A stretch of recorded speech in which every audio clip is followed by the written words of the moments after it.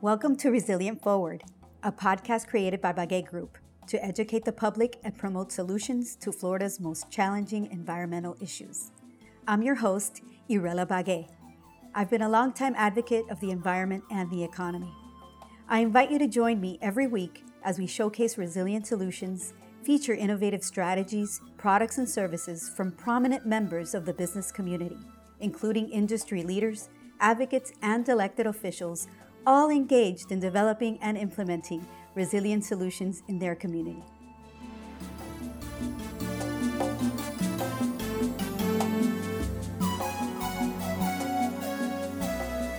Today, I'm pleased to welcome Greg Hamra. Greg is one of the most dedicated climate advocates that I know, and he is a leader for the Citizens Climate Lobby, and he's an adjunct faculty member at the University of Miami teaching green building, LEED certification, and a number of other things. But more importantly, welcome, Greg, and tell me a little bit about how you became a climate advocate. Thanks, Arella. In fact, what you mentioned, the green building, it was, I guess, my first professional step into this. I've always, I'm born and raised in Miami, and I've always been interested in waste reduction, and I just hardwired. Maybe it came from Grandpa, who was a product of the 20s and the Depression, and I learned just really how to be frugal, really. And to me, that was not opposite from having a good, fulfilled life. But anyway, it's always something that's been interesting to me, and I've paid attention to this since really a very young age. I paid attention 30 years ago when Dr. James Hansen famously testified before Congress. I watched that. Now I'm in an organization where he's on the board. But I moved to India for 4 years, and I watched the movie, of course, Inconvenient Truth, which of course was very influential to many people. In fact, many professional sustainability people grew up out of that. And when we came back, my wife and I took a LEED class, the Green Building Standard. And what is that exactly for those that don't know? Right. LEED is the preeminent green building standard, and in fact, LEED, L-E-E-D, is the biggest brand in the world of sustainability. Some people actually ascribe it to things that cannot be LEED certified, like LEED certified bricks, no such thing, but I know you mean green. It's sort of a proxy for green. Right. And so it's the preeminent green building standard. There are LEED certified buildings in over 150 countries around the world. Empire State Building is LEED certified. It wasn't built as a LEED certified building, but it got certified for operations and maintenance. So it was retrofitted. That's right. That's precisely right. So the LEED started out for new construction. So I used to teach this stuff. I really moved upstream a bit, if you will, from LEED green building education. I found I wasn't moving the needle enough, but I was hired by the company that we took a course from in Washington, D.C. In 2008. I can't believe, 10 years ago. Almost coming up on 10 years ago. And they hired me. I was their first hire. And since then, I've trained thousands of people on 5 continents. Thousands of people here in South Florida, including the people at the University of Miami, the design and construction staff, Miami-Dade County people. And you've trained like Fortune 500 companies, right? Oh, yeah, sure. I've trained some world-famous architects here. I like to say that Bernardo Fort-Brescia is one of my victims.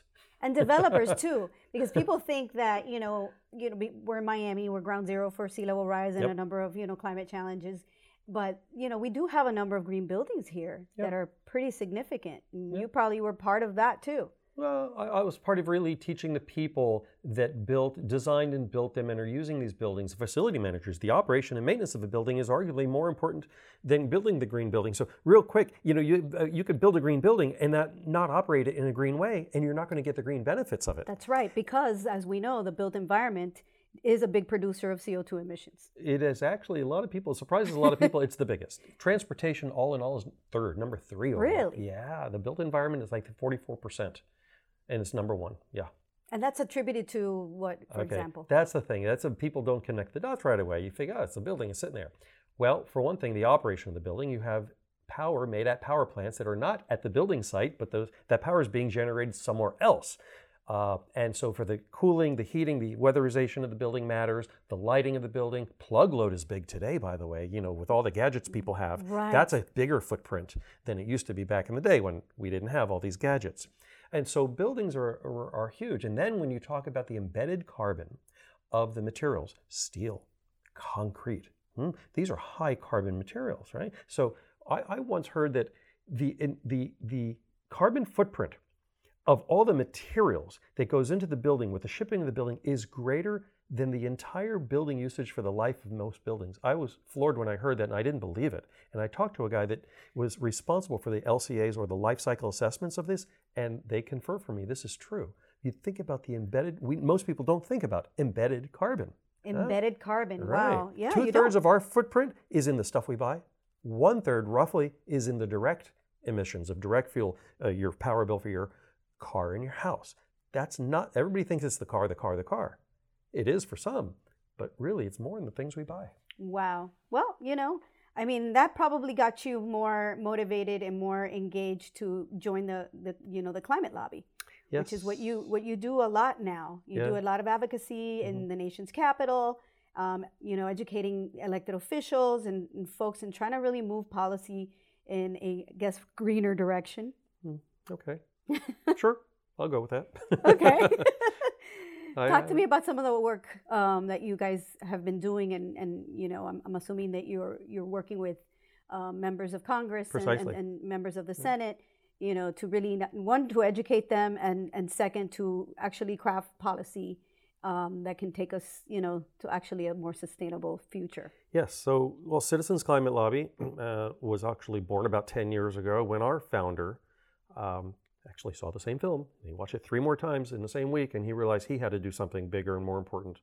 And the organization has gone through a number of migrations, and what we targeted, and finally realized before I came on about 4 years ago, that we really needed to laser focus. Once you learn, it's like I had to learn. I got into green building. Then I started teaching corporate sustainability. And I kept moving, because I knew that green building was a subset of corporate sustainability, drop in the bucket. And now I'm coming to know that even corporate sustainability or city sustainability is a drop in the bucket in the scope of when you look at the scope of the climate challenge, if you will. Many people underestimate the size of it. And so I realized, as the more I learned, the more I realized how little I was doing, and I needed to move upstream. And so we are really on the front lines. It doesn't matter how much you know or how much you care. It matters what you do. But then many people are involved in easy stuff. I like to say, they're involved in feel-good half measures and doing less bad. Many of us start by recycling. Many of us then move on to changing our light bulbs. Well, it's not enough to change our light bulbs. We have to change our leaders and our laws. We have to change the rules of the game. And the more I've learned about economics, I've sort of become a bit of an economist. I've had to. And CCL, Citizens Climate Lobby, is a international nonprofit organization that educates members of Congress here in the U.S., members of Parliament in Canada, and we're all over the world. I mean, we have chapters in Madagascar, but Australia, all over the world. And our most recent lobby day in June is the big lobby day. We had volunteers, 1,300 volunteers from all 50 states in over 500 meetings with members of Congress, 507 to be exact. We meet with the House, we meet with the Senate. We do this a couple times a year. We have our Congressional Education Lobby Day coming up in November, where we report back the findings of what were the questions, what were the concerns. It's interesting how the members of Congress have evolved. It used to be looking at their clock, when's it over? Right. Now they're asking specific questions like, how does the dividend work? Right? Because we promote a particular carbon pricing plan that has a full dividend to every American household. And so they're asking more pointed details. And it's very interesting to hear their evolution on this. And do you think they're asking more pointed details because clearly the climate is changing, and the evidence is by just look at what just recently happened with this hurricane season, and what happened to the Panhandle here in the state of Florida, and so we're starting to, every year there's bigger and worse hurricanes and extreme weather events. Sure. And, again, we see level rise and heat waves and, fires, and we can go on and on. So, and this is not an isolated problem to Miami. It's becoming more and more evident everywhere, right? Exactly. And so I think that maybe that's the reason why maybe you're getting some of these questions, and they seem a little bit more interested in climate and science now than before. It's not so much, a lot of people do conflate this with science. We don't have a science problem. We really don't. We have a political will problem. It's also a social justice problem, an economic problem. It's not a science problem. And that's a problem is this whole issue sort of gets ghettoized as a science problem when it really is a political problem Now, it is a political issue, and it should be. It's a business issue. It also gets politicized, which is true, and it shouldn't be, because physics, tide gauges, thermometers, there's no such thing as a Republican thermometer or a liberal, tide gauge. It's just physics. So the answer is really no. They're not more interested in the science. Here's what they're interested in. What their brethren are doing. They're asking questions. The number one question they're asking about is that caucus, that Bipartisan Climate Solutions Caucus, which is up to 90 people now, half Democrat, half Republican. And let me say it another way. I'm talking about a working group with 45 Dems and 45 Republicans that joined a working group with the word climate in it. So one thing we've done is we've made it safe for Republicans to talk about climate. Doesn't mean they're on the same page with all the same policies, solutions. No, far from it. And it's unfortunate that you're saying that you made it safe, like there was some kind of horrible danger to a Republican speaking about climate. There was, and it was political. They have a political gun to their head. I know. There was a danger. I know that. And trust me, you're talking to one of those Republicans that has never had a problem talking about, climate issues. But and the reason why we started this podcast, because we want to talk about solutions. And the Climate Caucus Solution, it's a Climate Solutions Caucus. That's the name of it, correct? Well, yeah, that's simply a working group. It's a caucus. They should be talking about solutions. They're not on the same page with the solution we want them to promote. And what would that be? What solution is that? Talk to me. That solution it's a very simple, really simple solution for which there's a lot of precedent in conservative economic principles throughout the ages. We call it a carbon fee and dividend. The fact is there is a cost to our use of fossil fuels that's not represented in the price. And any economist, left, right, or center, they call it, there's a technical term for this, they call it an externality, where the true cost is not reflected in the price. Some call it a market failure, others call it theft. They've said pollution is theft. And it is a form of theft. If I take my garbage and throw it over the wall and make you pay for it, it's a form of theft if you're paying for my garbage, right?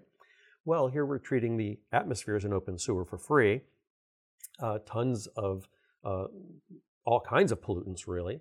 And the fact is, the price that we pay does not reflect the true cost. So the question is, how do we fix this accounting error of the age? I call it the accounting error that's killing the planet, or the accounting error, the biggest accounting error in the history of accounting of humans.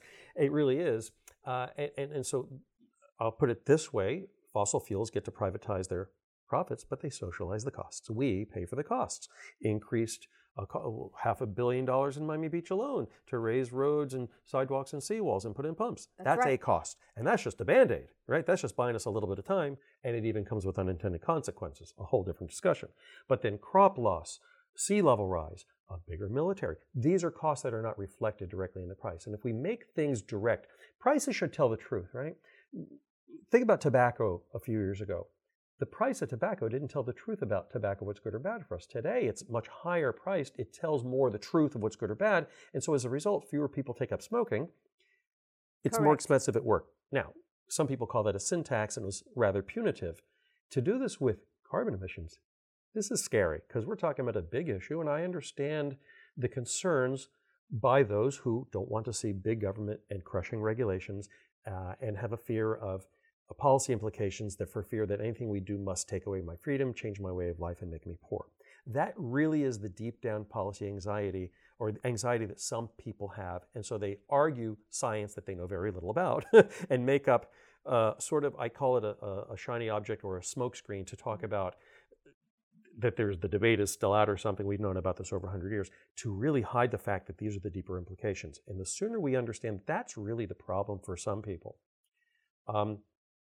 Let's be honest, the conservatives who have a worldview that more government, bigger government is badder government, right? More regulations are bad, and taking away my freedoms is bad, and so is picking winners and losers through an unfair patchwork of subsidies.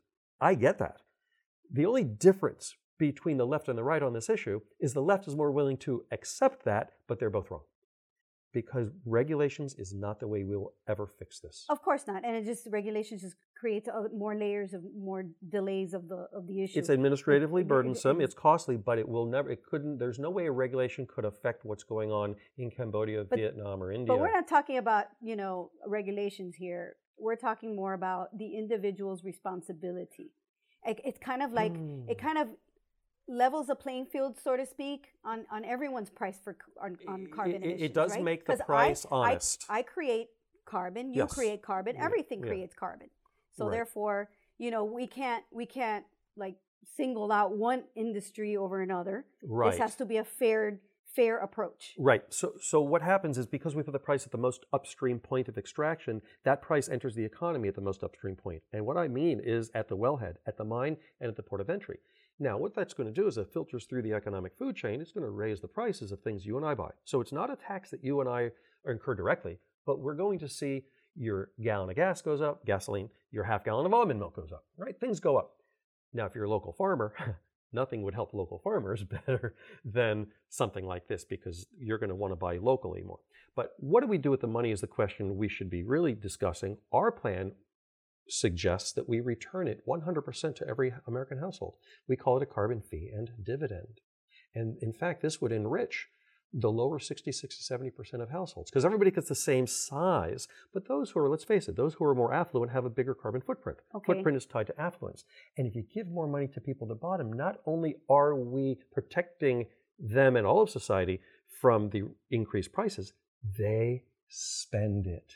So if we're paying more for some products, okay, but I'm getting a return, how does that? Break it down for me. Okay. As a dividend. Prices of things are going to go up. Mm-hmm. If an affluent person has 3 houses, eats higher on the hog, and has 4 Hummers and a spaceship or whatever, a helicopter, they're going to spend a lot more to maintain those as the price of fuel, both direct and embedded, right? Things they buy, go up. Maybe they get a new smartphone a couple times a year, where I buy my pre-owned one and I'm still struggling with the brick and screen, right? My point is this. People that are... Carbon emissions are not based on ideology and how you vote. They're based on how much you buy. Right. And people that are affluent buy more stuff, and people who are less affluent buy less stuff. And so necessarily they have a lower carbon footprint. If everybody gets back the same check from the money collected, and by the way, this tax or fee starts very low. We call it a fee. You know why? Secretary George Shultz, Republican icon, who's on our board, says you shouldn't call it a tax if the government doesn't keep it. This is revenue neutral. True. It doesn't grow government. It goes into a fund that the money is then dispersed, and it goes up slowly every year predictably. By the way, business loves predictability. But the money comes back in a check. If the lower 70% or 66%, whatever the percentiles is, I forget the exact numbers, gets a check the same size as Bill Gates, the same size as your family and mine.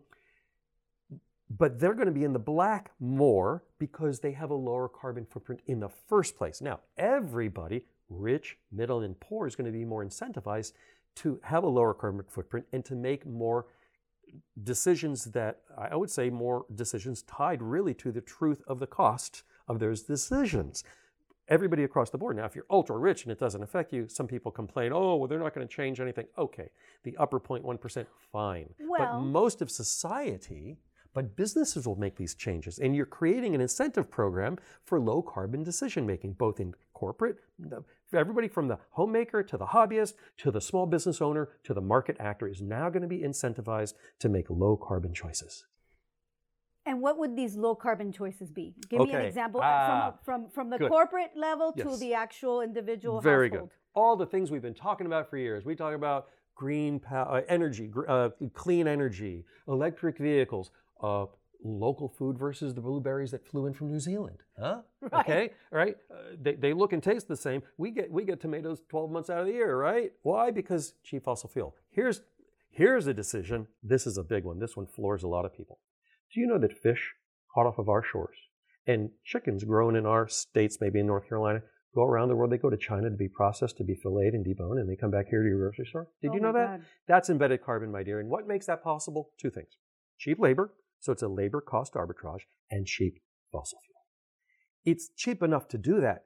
People are usually floored when they hear that their fish caught here off our shores that ends up in their grocery store went to China to be deboned and filleted. Cheap fossil fuel makes that possible. That's crazy. And still the chicken is cheap to eat. Exactly. That's awful. Right. So it would change those kinds of, you want to bring jobs back home? That's one thing that would do it. Now, China, by the way, a lot of people ask, what about China? Of course, and other countries, but China's the big one, right? Look around this room. Tell me what's not made in China. Good luck. Right.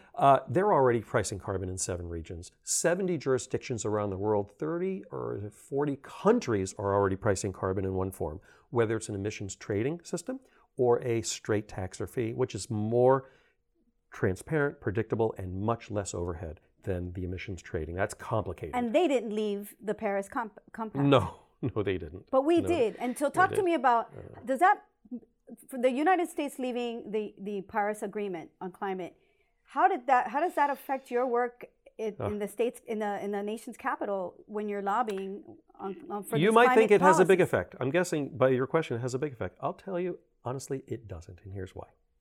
I'd like to explain what the Paris Accord is and what it's not. It is a target. It is an aspiration. It's a worthy aspiration. And it is some commitments by countries to say we're going to, I'll do this. Like, I pledge to run this marathon or give you $50 if you run the marathon. It's a pledge. It's not a mechanism. It's an aspirational target. It's not a mechanism. And it lacks the mechanism we are talking about, which every economist, multiple businesses, Google, Microsoft, Disney, ExxonMobil, and a number of other oil majors all advocate for a price on carbon. It's good for their business. That floors a lot of people. And that's the mechanism. And so the Paris Agreement or Accord is just an agreement. It's not a mechanism. That guy that I heard 30 years ago, Dr. James Hansen, he has called it a bit of a sham because he realizes it was a bit, what's a diplomatic word for me to use here? Sort of waste of time, I'll say. He's a little bit more diplomatic about that now, and he has put this in context, and I'll share the audio with you later if you want to hear it, but it was on an interview last year on NPR when it was about how we have to take carbon out of the skies, direct air capture, and then somebody asked about Paris, and he put it into perspective, and I'll share that with you later. It's not aggressive nearly enough as it should be, and it's not a mechanism to get there. What we are proposing, and a number of other groups, we're not alone. There are a number of other carbon pricing plans on the table in America alone, and a number of statewide carbon pricing initiatives. That's how you get there. And if we don't do this, all of the solutions, you asked me about wind and solar, weatherization, green buildings, different procurement choices, they would never ramp up, and widespread adoption of all those solutions will never reach the scale they need to. We need to go big, we need to go fast. And we're not talking about US warming. Let's remember, it's called global warming. Right. So it is not a South Miami plan, it's not a Florida plan, and it's not a USA plan. And if we get this right, and it encourages other nations to follow suit through the what about China answer is called a border tariff adjustment, which encourages other nations to follow suit. I won't get too wonky with you, but that's the third part. The fee is one part, the dividend is the other, and the border tariff adjustment. Those are your 3 legs to it. This encourages other nations to follow suit. It also levels the playing field for you and me. If we make this recorder here in the U.S., Irela and Greg's Made in the USA Electronics, go figure, just imagine that. Imagínate. We would be at an economic disadvantage competing with China and Japan, right? By the way, Japan has the stuff made in China, just like our fish, because it's cheaper there. But we'd be at economic disadvantage. That border tariff adjustment places a tariff on that imported good from China or other countries based on the carbon content. It serves 3 purposes. It levels the playing field for you and me. We're made in USA goods. It also discourages us from up and leaving and outsourcing our pollution, which happens. And number 3, it encourages other nations to follow suit. And that is how this has international reach. Any plan for it to be effective there are a number of keys to make it effective, and I'll simplify it here. It must be global, systemic. Again, that carbon price or tax or fee is assessed at the most upstream point of extraction in the U.S. It must be durable. You know what it takes to be durable, my dear? Bipartisan buy-in. Let me explain what not durable is. A plan that is introduced by the Dems and it's scratched out by the Republicans in the next administration. And we're going to have this, we've had the constant whipsaw. That's one reason why this constant ping pong game, regulatory ping pong, doesn't work. Is, the conservatives come in, they do away with protections. The Dems come in, and then you have the subsidies back and forth. It's a political seesaw, is what it is. Exactly. I say regulatory ping pong. It's a political seesaw. This is not how you address a global systemic crisis. We need something with staying power. It has to be durable. And the only thing that's going to make it durable, multiple steps are required to make it durable. Bipartisan buy-in is a must. Number two, our dividend helps make it durable. Because who's going to run on a plank of, I'm going to take that check away from you in a couple of years? Good luck with that. Right. So it increases the durability in addition to adding more jobs to society, to the economy. Those people that spend that money, right? If you get that check, you may not need another pair of jeans. You may not need another car. Maybe your house is already weatherized, or maybe you put some solar panels on your house now with that extra money.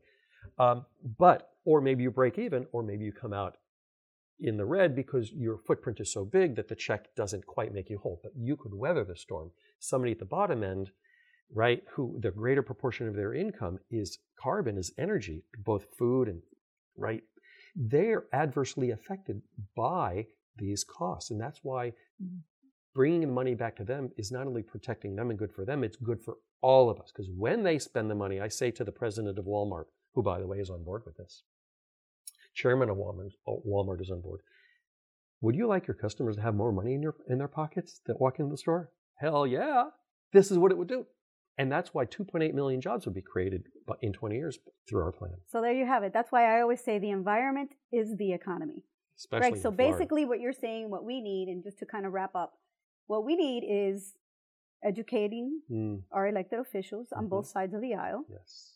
And incentivizing the public with this and decision makers. And decision makers, obviously. Business leaders and policymakers. Well, they're part of the public. So, so if there's education and incentives, create solutions to a lot of our pressing environmental challenges. You pick one and that solves it. But our most pressing challenge is, our carbon footprint continues to, get bigger and bigger, and we don't have a whole lot of time. No, and if we do this, then it unleashes all those solutions. So I want to make that distinction real clear. All the solutions you talked about, whether it's clean energy, electric vehicles, or whether it's getting a green building, all those solutions skyrocket. But they have continually, decade and decade, struggled to scale up, right? It's a frustration for people like you and me who wonder, why don't we see the buy-in? There is a fundamental barrier to the widespread adoption of all of these low-carbon solutions. It makes no financial sense without a price on carbon because there's an unfair advantage. Fossil fuels enjoy the biggest free lunch in the history of our species. Until we fix the biggest accounting error in the history of our species, we will never see the type of widespread and global proliferation of green, to use that word, or just low carbon solutions that we need to see. So this is the solution multiplier. And if we continue to ignore that, we're going to continue to play whack-a-mole with, look at the building over there, it's got a solar panel, and celebrate the exceptions, and we fail in the climate fix. But we're going to keep it positive because we're going to continue doing this work. Yes. We're going to continue the education. Good. And the more and more bipartisan members that come together in this caucus to really create this policy that will initially create all these solutions and fund these solutions. Yes, it could do that too. Yeah. Directly or indirectly. Those are the debates we should be having. Right? However we do it, we all know that we need to start solving these problems and we need to start paying for them. Yeah. Now, the caucus is not on the same page here with pricing carbon, right? They need an education, really. Well, and I think they're on their way. So, you keep going to DC and so will I. Yeah. And keep doing the work that we're doing. But thank you for joining us. Thanks for having me. Keep up the great work. Thank you for your support, and thank you for asking all these wonderful questions around.